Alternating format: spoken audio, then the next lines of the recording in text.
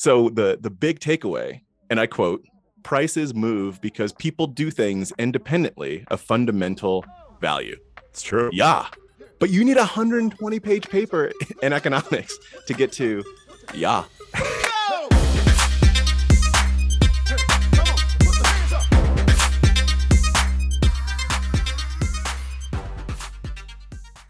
This podcast contains the arguably witty banter of two friends, Skippy and Dougals, that like to debate about investing. The content is intended to be entertaining and for informational purposes only, not investment advice. You should do your own research and consult a financial professional before using any of the information in this podcast, and especially before investing. Whoa. You look so happy. I'm always happy. This is my happy face. It's my Roy Kent happy face. You look tired, man. Do I? Yeah. I got like 5 hours of sleep. I got up at like 3:45 and I was like, I guess it's time. Like I don't know. I don't know what else to do with myself. That's just not good, man. Don't do that. I know what to do. Go back to bed. You always have thoughts. Do I ever? Buy companies with limited downside. Get sleep. What, it's like all these like I know, really controversial. Oh man. How are you? You know that people marry people with similar IQs? It's like a proven thing. If you're dumb, you marry someone dumb. If you're smart, you marry someone smart. Okay, first of all, like there's so much to do with that. Like it would make sense to me that within a given range, that is likely true. It also makes sense to me that the majority of people are within given ranges. Oh, you're just saying everyone's average, so it works out? No, I'm just saying it has to be a range to be true. There's only like the exact same IQ point. Okay, that's not true. Like that, actually, that is not true. Yeah, I did hear that this week. I thought it was pretty interesting. I also heard that genetics drives everything, and as parents, there's like no reason to parent. So that's my new philosophy. You started this whole thing off with fantastic advice. Get sleep. Now you're just like spewing. No, that was like some kind of. Do you know they can predict kids' achievement by looking at their DNA? Achievement in school? No, they can't. Yeah, they can. Boom. Done. No. Argument won. See you later. No, that is. So you're telling what you're telling me is you're going to take apart the country in which they're born, the circumstance and economics in which they're born, like all of that, and just look at your DNA and be able to tell what you're achieving in school. You can't even look at someone's DNA and tell whether or not they're going to go to school, like let alone whether or not they will do well in school. Yeah, well, so this kid's going to fall off a cliff at age 4, so he's never going to achieve. So what's his DNA tell you, right? No, I guess you could make it into a self-fulfilling prophecy. You could just say, my kid's not going to do anything, so I'm not even going to send him to school. Like, there's no point. So I like that. I might send you an interesting podcast. I'm not claiming that any of it is this black and white, but genetics appear to drive a lot of like the natural tendencies and aptitude that come with maybe even the majority of life's things, and that's super interesting to me. Where I would probably agree, non-scientifically, is that genetics drives ceiling. However, there's a lot that influences how close you can get to your ceiling, like how much you can achieve of your capability based on your circumstances and the systems in the environment in which you operate. You know, I feel really blessed that you gave me that breakdown since you're a doctor who studied genetics. No, because I'm not taking this from the genetics lens, because I'm taking the opposite lens. It's saying that you could have the best genetics in the world, and if you were born in Rwanda in the middle of genocide, like it's actually not going to dictate your life achievement. Like that's what I'm saying. But your genetics might say, if you had the right advisors and mentors, the right systems, if you were born in the right circumstances, this is what you could achieve. But genetics can't say what you will achieve. Like that's my broader. No, nothing can say what you will achieve. That's predicting the future. I mean, yeah, of course. But that's what you just said like a second ago. You made me get high decibels up in here. Can I give a special shout out to our content producer who's just been nailing things, man? This week, big stories, inflation, Kyrie. What else? We nailed it all. The content producer is just amazing on the show. Earning every dollar. Exactly. All right. Can we start this thing off on a happy note? For once in my life, can I start off on a happy note? Yeah, but happy to you is like a 99-page research paper that no one else even reads. No. You are stereotyping me. I feel like, and like you're pigeonholing me. No, I'm going to start off talking about debt. Okay. Isn't like paying off debt the happy side of things? Happy is as happy does, right? There was this tweet that I saw early this morning. It just made me crack up, and so that's the happy part of it. The other part of it is, I mean, maybe not so happy because that cannot be happy. But basically, I'll get to the tweet last so that we can end with the bucket of joy. We have discussed here that there's debt everywhere. Corporations are in debt. The government's in debt. Americans, the American citizens are in debt. There's $14.88 trillion in consumer debt, if people didn't know. Quick quiz. Which generation has the most debt per capita right now? What's like the folks in their 50s right now? Is that Gen X? I'm gonna go Gen X. Gen X. Yeah. Gen X. $140,000 in debt. A little bit over $140,000 in debt. Gen X. So we're in a heck of a lot of debt. Here's the tweet though that I saw. So Paul Graham sent this out. He was a co-founder of Y Combinator. Paul Graham. Yeah, Paul G, my boy. Yeah. There you go. The tweet says, and it's a quote, "It's just like real life. You have crushing debt you can never repay." End quote. Guess who said it? You have crushing debt you can never repay? Is the quote? Yeah. I have no idea. All right. God? Jesus? Sorry. The joy of this quote is that it was his 9-year-old talking about Animal Crossing. It's just like real life. You have crushing debt you can never repay. I read that. It's awesome. And Paul G is a person that does not have crushing debt that he can never repay. I'm just gonna go out on a limb and guess after some of his equity payouts. Yeah, one of the responses to it was, "Why don't you just repay it for him?" Yeah, seriously. The other tweet, well, we're talking about tweets. I think I sent this your way. It said, "Hey, Dave Ramsey, are you still recommending that people pay down their mortgage when their mortgage is at 3% and current inflation is at 5%? It made me laugh. I haven't decided if I'm going to pick a fight with Dave Ramsey yet or not on the pod. Just because I've seen his tactics, man. He might kill me. It's not worth it. You're going to have Dave/Gordon Ramsay on one side and China, like Xi, I know, man, is going to be on the other side. Like living in Antarctica or wherever Snowden is, just because I had a few thoughts about finance. It's fun. I like that. Yeah. So let's talk listener mail, man. I think we got 2 great articles from listeners this week. I want to start with one that came in from Kyle, who's really my boy. Kyle and I go way back. He sent over this article in the New York Times.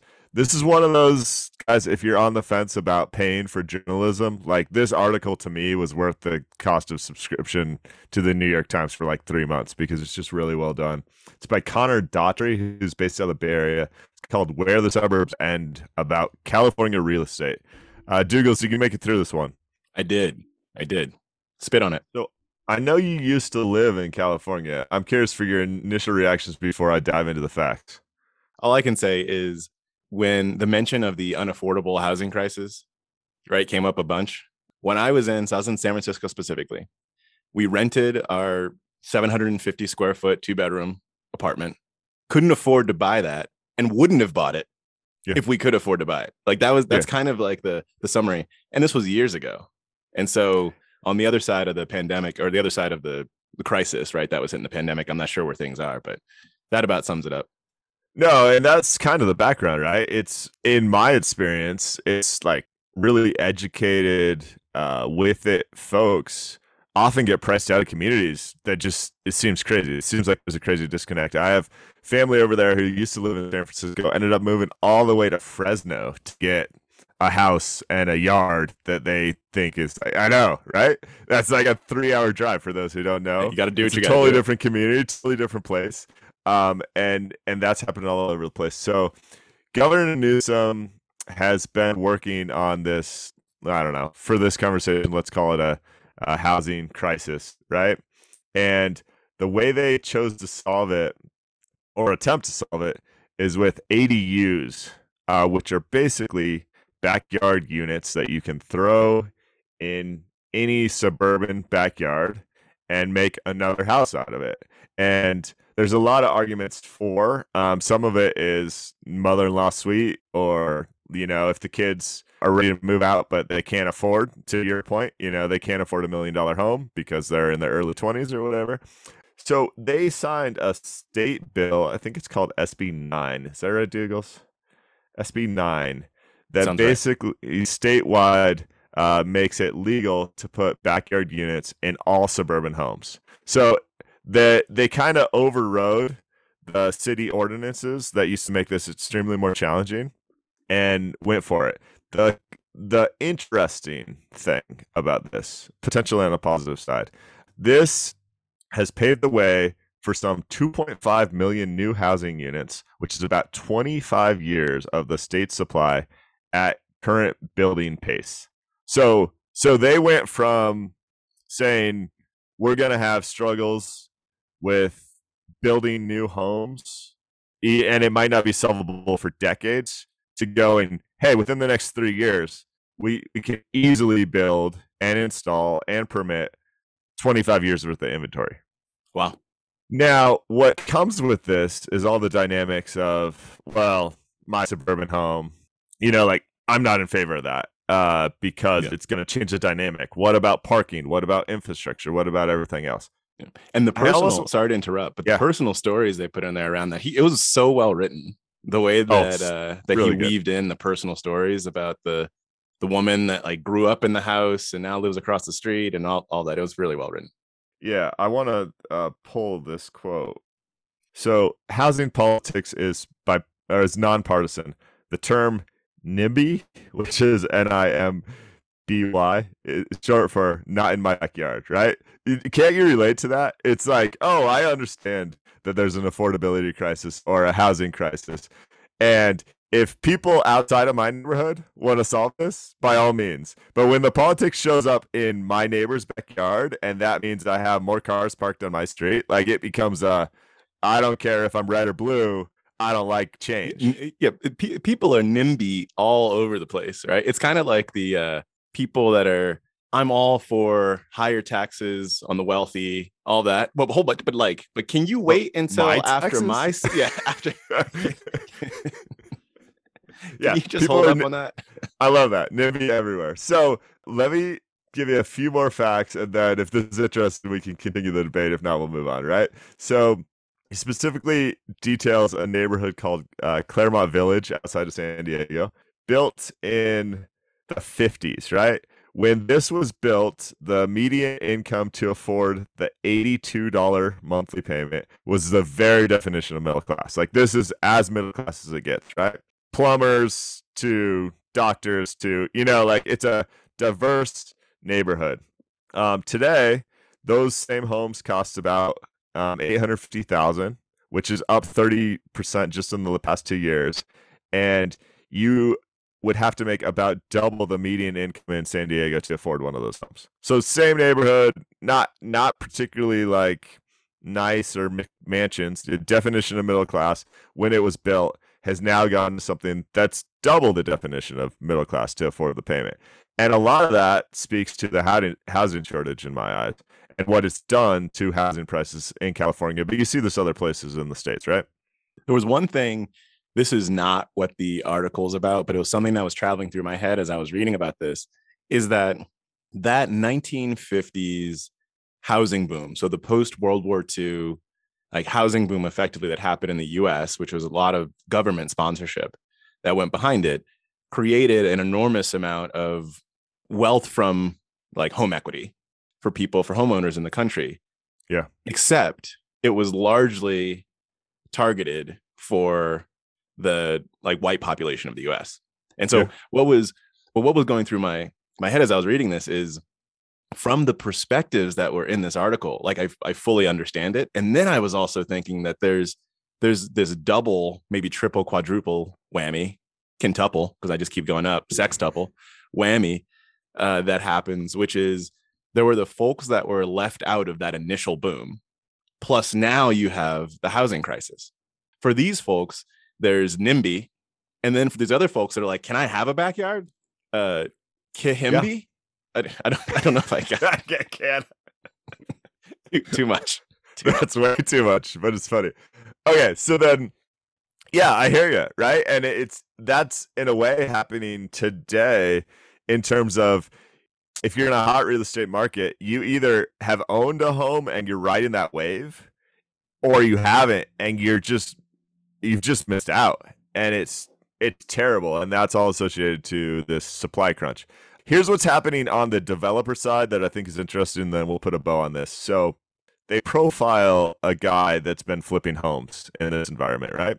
So he buys a home in that neighborhood. He pays $700K. It's the estimate that the current rental he could pull from that is a little over $3,000, which basically pays the mortgage, right? What he's going to do is spend an additional $400K building new units and splitting the house so it's set up to rent. And then he's going to command somewhere between $9,000 and $10,000 a month in rent, which makes the property worth the equivalent of $1.7 million, obviously increasing the population density on that lot by 3 to 4 times. So he now has a very easy way to turn this suburban family home into almost a rental complex and make, I mean, you do the quick math there, he should be up $600K if his math is right here, even if he wants to sell the thing, because he buys a home and he sells a rental unit of 4 properties. And again, I see both sides in terms of how that's better for the community and how that would absolutely drive the neighbors insane. This is not a simple problem. Like it's really complex. The supply, if you abstract everything out, the supply situation in California is absolutely real. And so, and I think what the government is basically saying is we're just focusing on that. Like that's a real thing. And there are going to be consequences from this, but we gotta settle that. But when you get down to the micro level, the neighborhood level, the NIMBY level, it feels real, right? Those emotions are legit and valid. I mean, I found myself being able to follow the logic pretty clearly, which I think means, as much as this gives me some heartburn, I think it might be the right decision. If I'm going to put you on the spot, like, is this the right approach for the state? I don't know enough detail about all the different like micro situations, but at the high level, we have to solve this supply issue. Like that. Yeah, that's what I would say. And this isn't necessarily all this right thing to do, but I'll say that there are many more people that have studied this, talked to economists, and looked at the different solutions. And what seemed like it could politically get through was this. And so if it solves the supply issue, I think we got to do it. And sorry for your nostalgia. You should be sorry. All right. You want to talk shadow inflation, or you want to continue to live in California? Let's do shadow inflation. I thought this was real. It's a nice little fishbowl topic there. Yeah. So this was another just really well done piece of literature this week. Neil Irwin in the New York Times specifically talked about some of the challenges with how we measure inflation, and how even if the price doesn't go up, inflation can be happening right before your eyes. He specifically talks about like a restaurant that might not raise their prices, but might previously they'd have 5 waiters and waitresses, and now they have 3, and the level of service sucks. That's happened to me recently. Like I can relate to that. We talked about it a few episodes back. Yeah, right. I just thought this was so smart and like such a good point. And so even if, CPI numbers came out this week and everyone freaked out because it looks like inflation is humming around 5%, which is historically high based on the recent past. There's some specific numbers on some of the things driving those. So like gasoline's up 42% over the past year. Used cars are up 24%. Meat is up 10%. Electricity is up 5%, on it goes, right? But the fact that those numbers could very reasonably be understated based on other tactics that businesses are doing to reduce costs without necessarily raising prices was just a little bit of an aha moment for me. And I loved the way he broke this down. Yeah, I also find this to be an interesting topic. One thing that I'll extend on to it is that the quality issue at its core is what makes inflation such a question, or one of the things that makes inflation such a question mark to begin with, right? It's when people are discussing this is the shadow inflation side saying that there is inflation that we're not even counting because of what you just described. There's the other side of it that says the way that we measure inflation with prices isn't right in the first place because you can't account for the increased standard of living that it provides, the better technology. I think what's mentioned in this article at one point is like software bugs have lessened, right? Things like that is where it's hard to measure inflation to begin with because you don't know what you're paying for. If you just look at the price, this gets to maybe I'm going to make an extension to value investing too. Shoot, if you just look at the price of the thing and measure the price change, what does that tell you, right? You have to look at what you're buying as well. Do you see what I did there? Wow. Wow. Nice work. Just throwing some shade. Here's a chance to throw some shade. But there, one of the things I'll pull from this is it mentions that the BLS, the Bureau of Labor and Statistics, which generates the CPI, right, in inflation index, they don't incorporate quality adjustment on, it says 237 out of the 273 components that go into the index, which is the vast majority of services. Basically, you can just say if it's that percent, you just don't. Quality is not a thing. It's funny because the breakdown from one of the experts interviewed here was that he was previously kind of screaming from the rooftops like it's understated because of the software bugs thing. He's like, you're still paying $100 a year for the Microsoft product, but the Microsoft product is so much better than when you were paying $100 for a year like 10 years ago. That was an interesting, again, just thought experiment. And now he's kind of flipped and said, now quality is eroding significantly, even if prices aren't rising, and it's understated, which is exactly. We just can't measure inflation. Right? That's the takeaway. Yeah, I found this to be. Okay. I found it to be pretty interesting as well, because I hadn't thought about some of the items like some hotels not offering daily cleaning services anymore, like all that. But it touches on the daily. You see it, right? They're not fixing the windows in your Dollar Tree. We have more listener mail, and it's also in California. How about you break this one down for us? A lot of California listener mail, yeah. So this listener mail comes from Elliot, and it's talking about PG&E, Pacific Gas and Electric, which is the utility for the biggest utility in Northern California. Disclaimer: Dougals is a shareholder of PG&E, so disclaimer. But disclaimer: Dougals is a heartless individual that wants former employees of PG&E to suffer. Is that what you just said? Disclaimer: Dougals just lost a lot of respect for Skippy. So now we're done with the disclaimers. So a little bit of backstory as we go into this story. So PG&E went bankrupt, not for the first time either, but PG&E entered into bankruptcy. And then as they were figuring out in bankruptcy court how they can come out, one of the things they did was they got a guarantee from hedge funds as they were emerging out of bankruptcy. So they gave the hedge funds 169 million shares in the company in exchange for a promise from the hedge funds that they would buy more if no one else did. Yep. This is known as an equity backstop. I know you got feelings for the equity backstop, but this is known as an equity backstop. But what ended up happening is they emerge, right? The stock gets listed again, and the hedge funds didn't end up buying more. They didn't need to. Yeah. What's actually happened is the hedge funds have dumped 2/3 of their holdings since they've emerged. And so by itself, if you just take all that stuff, if that was the story, like generic company goes bankrupt, needs an equity backstop, comes back out, you can have your feelings on equity backstops, but like not necessarily a big deal.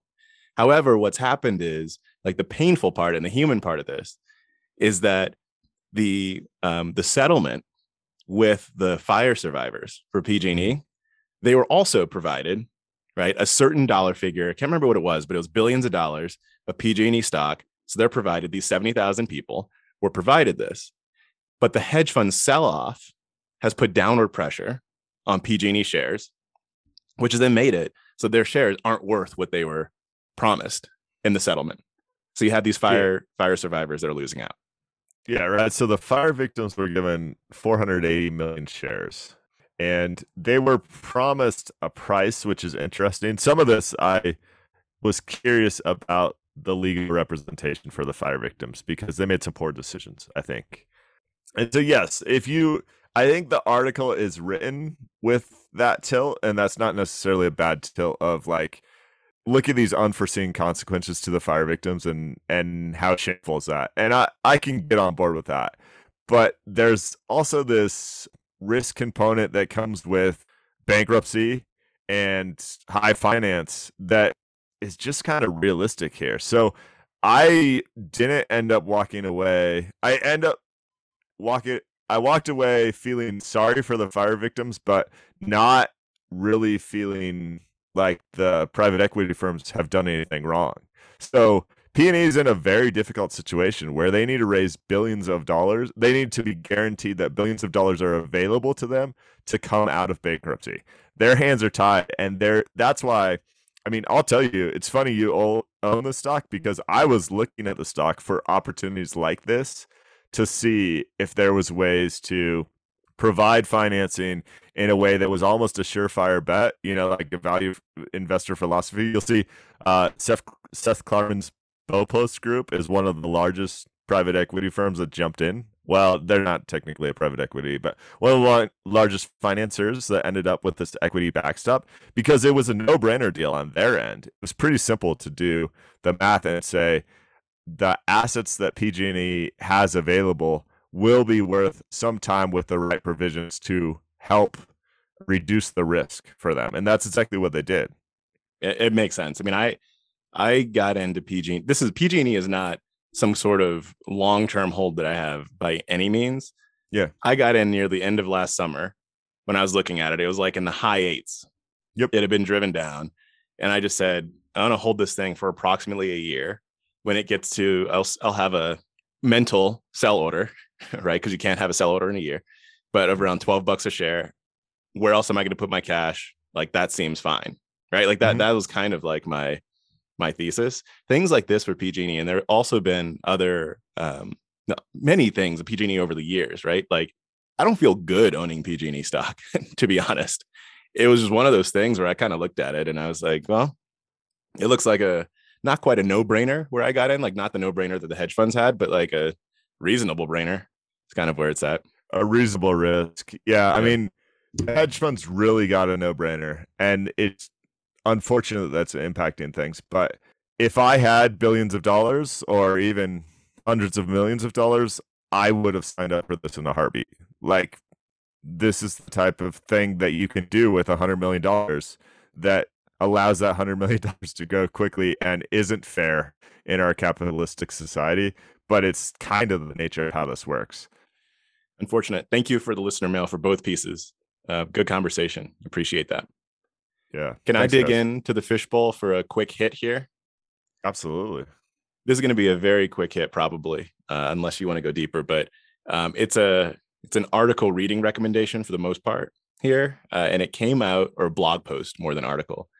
It's something that came out in January of 2021, but I just came across it this past week and thought it was interesting. So I'm going to recommend the read. The title is Bitcoin is a Ponzi. It was written by Jorge Stolfi. And I'm just going to give it starts off with the definition of a Ponzi. And then the rest of the post goes into the arguments against the fact that it's a Ponzi. And I just think it's a worthwhile read. That's all. I'm on no side of this. But the way that the post defines a Ponzi says there are 5 parts to it. 1, people invest in it because they expect good profits.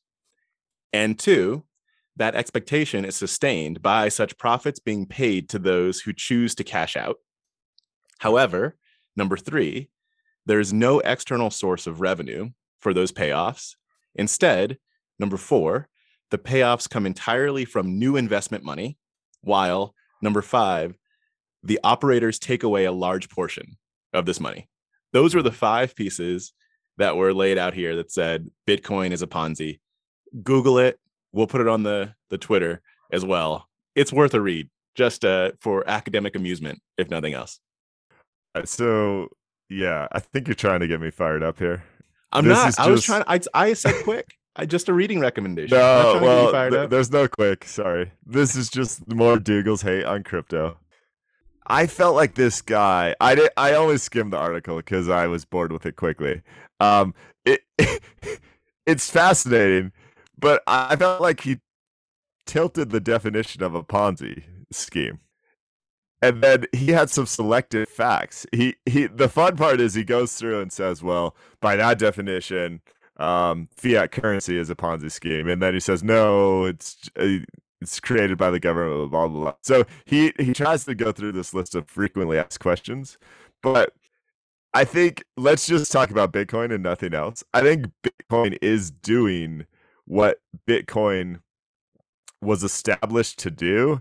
And I don't see that as a Ponzi scheme. The reason transaction fees are high is because Bitcoin really emphasizes decentralization and safety. And you pay a price for those things. And that price is higher as the price rises, because as the price rises, there's more reward to stealing the thing. So, like, I don't know. I just want to be absolutely clear.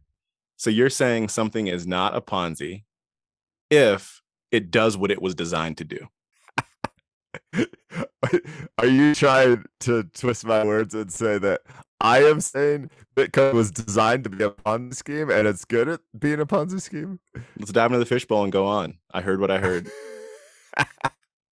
All right. So then if you want to go down this road, I want to go to an article I just sent your way. I don't think I sent this to you previously. That talks specifically about the Afghanistan economy right now. High level here, and we probably only need to do high level. The Afghanistan economy is in shambles. I met with an executive of a payments company who earlier this week they're shutting off all payments to Afghanistan. Not surprisingly, that means the U.S. financial system effectively stops working. I mean, there's already been a ton of this that has happened, right? The economy just died. Getting money in and out of that country is crazy. So where did they turn, Dougals? Where did they turn? Ponzi. I mean, they don't have the proximity to the U.S. that like El Salvador or some of those other countries had when they informally or formally adopted the U.S. dollar as a currency when their country's currency struggled. The Afghanistan people have gone to cryptos and Bitcoin and others. And to me, I'm going to sound like, I don't know, a romantic or something. That's really freaking cool. This technology is providing a little bit of stability in terms of the trade of goods. I mean, this is a huge step forward for war-torn countries, in my opinion. Skippy Crypto Bowl. Yeah, I think that I tried to say when I brought up that post that I'm not on either side of this. I think that it's academically amusing. That's what I was saying. I think that cryptocurrencies can play a role for the purpose that you stated. I still think it's academically amusing. You did not say academically amusing. Academically amusing is a different thing. I think it's academically amusing too. You were trying to throw some shade there, Dougals. I'm always trying to throw shade. I mean, I will hide that shade behind euphemisms, but I'm always trying to throw shade. Yeah, this article, I just skimmed it very quickly here. Yeah. Is well worth a read. It's awesome. So this is from I'll put it on the Twitter. So the Thomas Reuters Foundation. Yeah, there we go. Thank you. So in the previous regime in Afghanistan and currently, women and girls are heavily discriminated against. And in some cases, not allowed to get an education, have jobs, et cetera, et cetera. In some cases, they're not allowed to receive payments, right? That all goes out the window with crypto. Like, so there's some examples here of long ago people switching to crypto to avoid that government scrutiny around paying women. It's just awesome. I really liked it. Yeah. It makes me smile, and there's not much to smile about in Afghanistan. I'm not claiming it's all roses, but it's one piece of the puzzle that hopefully makes life a little easier. Yeah, thanks for sending this, and let's definitely put it out. I'm going to read it in more detail, but the quick skim, this is good stuff. Cool. What else is in the fishbowl? I enjoyed this Bloomberg Business Week article called "Does New Cash Make Stocks Go Up?" Now, what's behind this article is a 120-page economics paper that I have not gotten to. So I'm going to put that out there. But Okay. boy, gee willikers, I was so excited to get to this weekend. As you can imagine, anyone would be very excited about it. But I have not gotten to it yet. So I can only give some of the quick hits that come from the article. What is most fascinating to me is, so the core of this is basically that if you put new cash flows into the equities market, into the stock market, it will make prices go up, right? That's what they're saying. Okay. Prices going up based on demand is how markets work. I mean, like the oversimplification, right? And so what the thing that like gets me going, and the reason why I think economics is so fascinating, is because there are these seemingly like simple questions or statements that everyone would be like, obviously, but economics is so academic that you have these like simple statements that I'd be like, you buy stocks, they're probably going to go up. Like if more people bought the stocks, it's probably going to go up. And you're going to go, well, yeah, right. Yeah. And but you need 120 page paper because everybody else is going to be pushing back on what's going to come here. And they're going to be pushing back because of your boy, Eugene Fama, because you are a big fan, Chicago huge fan school, of the efficient market hypothesis. So Eugene Fama and others came up with the efficient market hypothesis, which is something that Skippy is he's not into the efficient market hypothesis. I was giving him a hard time. But basically what it says in the simplest terms is that market prices are always right because they're based on all the information that's available at the time, right? And so the markets are efficient. There's no arbitrage. You can't take advantage, ... Like that's kind of what it says. And so the big takeaway here is, and I quote, prices move because people do things independently of fundamental value. It's true. Yeah. But you need a 120 page paper in economics to get to, yeah. Right? Yeah, there was I don't want to talk about the efficient market hypothesis right now. I mean, it's not, you like oversimplified. No one's claiming it's 100% efficient, but that is the argument for indexing. The faces you're making are so great. Yeah, there was a graph in here in this article. It's a global flows into equity funds, and so it shows the like net inflow, net outflow, right? And the amount of cash that's going in or being taken out of global equity funds. And this year, 2021, is not comparable to any of the last, at least it went back 20 years that they've showed.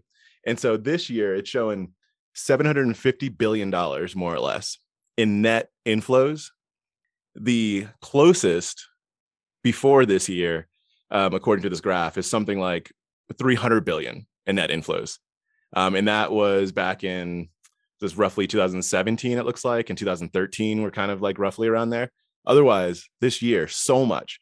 And so one of the things that came up in this article is that this year is academically fascinating because you had all the like the Reddit, retail trader like inflows. And so it's kind of like an ultimate, well, did that impact? Like, let's look at real info here. Like, did that impact the price in the markets? Right. And so that was kind of where the article started to go. So this is how you make a bubble, right? We talked about China last week. I read some more on the China real estate bubble this week, and what drove that in a way was they made it's not illegal for Chinese citizens to invest outside of the country. It's hard for Chinese citizens to easily invest in equities, and it became a thing where real estate was like, if you had wealth in China, real estate was the investment for the last 15, 20 years. And the only thing that was making a decent returns, your saving account had low interest rate, everything else. So it was like, if I have a brain and I have a few $100K, I'm buying more real estate, and then I'm making a nice return on that. I'm going to buy more real estate. And the inflows in real estate made them so they could build a replica of Paris that no one lives in because the money was there, right? And I think that's happening in equities. I think that's happening in cryptos. I think that's happening in a lot of spaces right now. And the correction, whenever it comes, is going to be fascinating to watch. We'll get to talk more about your favorite topic, which is debt, Douglas. It'll be great. Oh, I mean, it's just so happy. It just makes people happy. All right, what else you got in your fishbowl? That's it, man. All right. Yeah. Well, tell them how to get in touch with us. Hit us up on Twitter at Skippy Dougals. Please give us a review on iTunes. We got some more reviews last week. We appreciate that. It helps more people find the show. And skippydougals@gmail.com. Keep the listener mail coming. Pretty soon, we're going to have enough listener mail for a listener mail only show, Dougals. I'm excited about that. Love it. Love it. Thank you. Thanks, everyone. Peace.